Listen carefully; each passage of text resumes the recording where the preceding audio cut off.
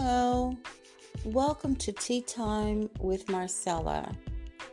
Grab your favorite cup of tea, hot cocoa, coffee, or a cold beverage, and join us as we dive into today's topic.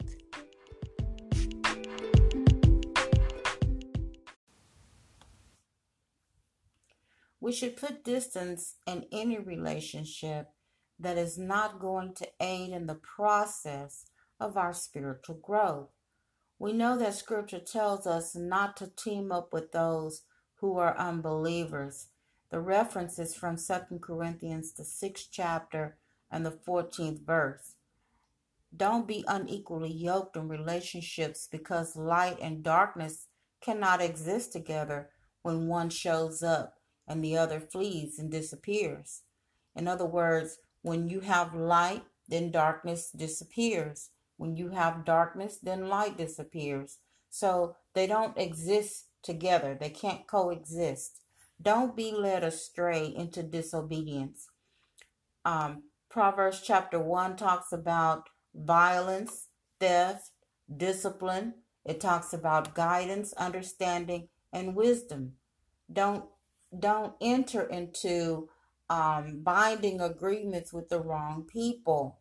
Don't enter into contracts of marriage with the wrong people, because you're entering into a relationship that is already disobedient. For they will turn you away from following God. They lead you astray.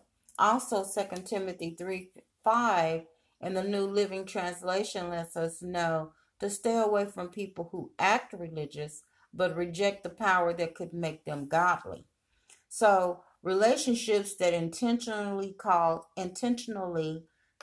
harm or distress, or repeatedly happens over and over in a period of time, you want to stay away from those relationships.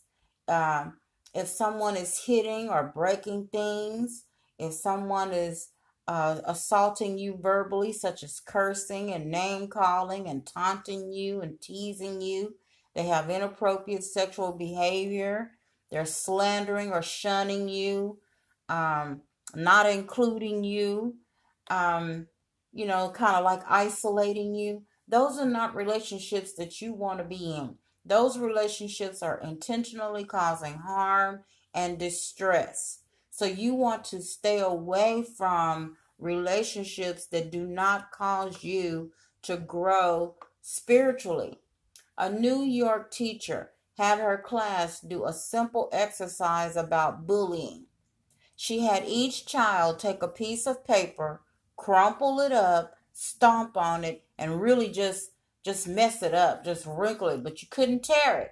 You just stomp on it, you beat it, you rub it in the dirt, but you can't tear it. Then she had them to unfold the paper, smooth it out, and look at how scarred and dirty it was. She told them to tell it that they were sorry.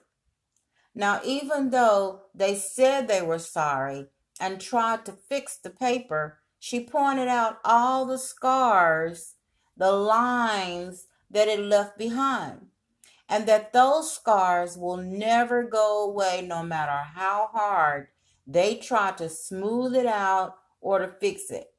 That is what happens when bullying or taunting or teasing someone or inappropriate behavior is taking place. That is what happens. You may say that you're sorry, but the scars are there forever. The pain they felt when you stomped on their feelings may never stop hurting, or it may stop hurting, but the memory of how they felt isn't forgotten.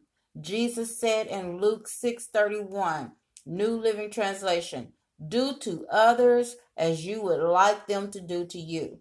We are called to honor God with our words. See James 1:26 and Ephesians 4:29. We are called to honor God with our actions. See James, the first chapter, verses 22 through 25. I hope that you are encouraged to honor God with your words, with your actions, and with your life, with your lifestyle. Be careful of the relationships that you cultivate.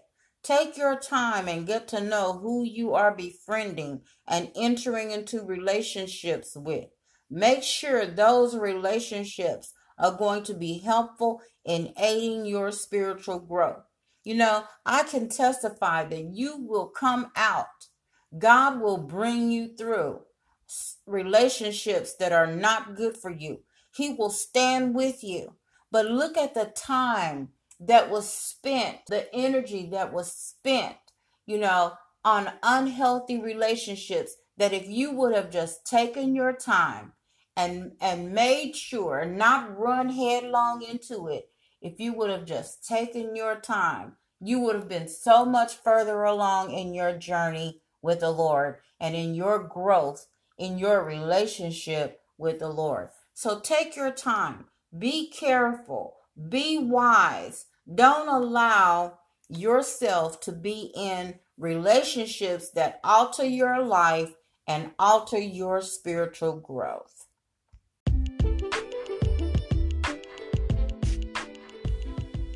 Well, I hope that you have been encouraged and enlightened. Join us here each week at 3 p.m. for Tea Time with Marcella.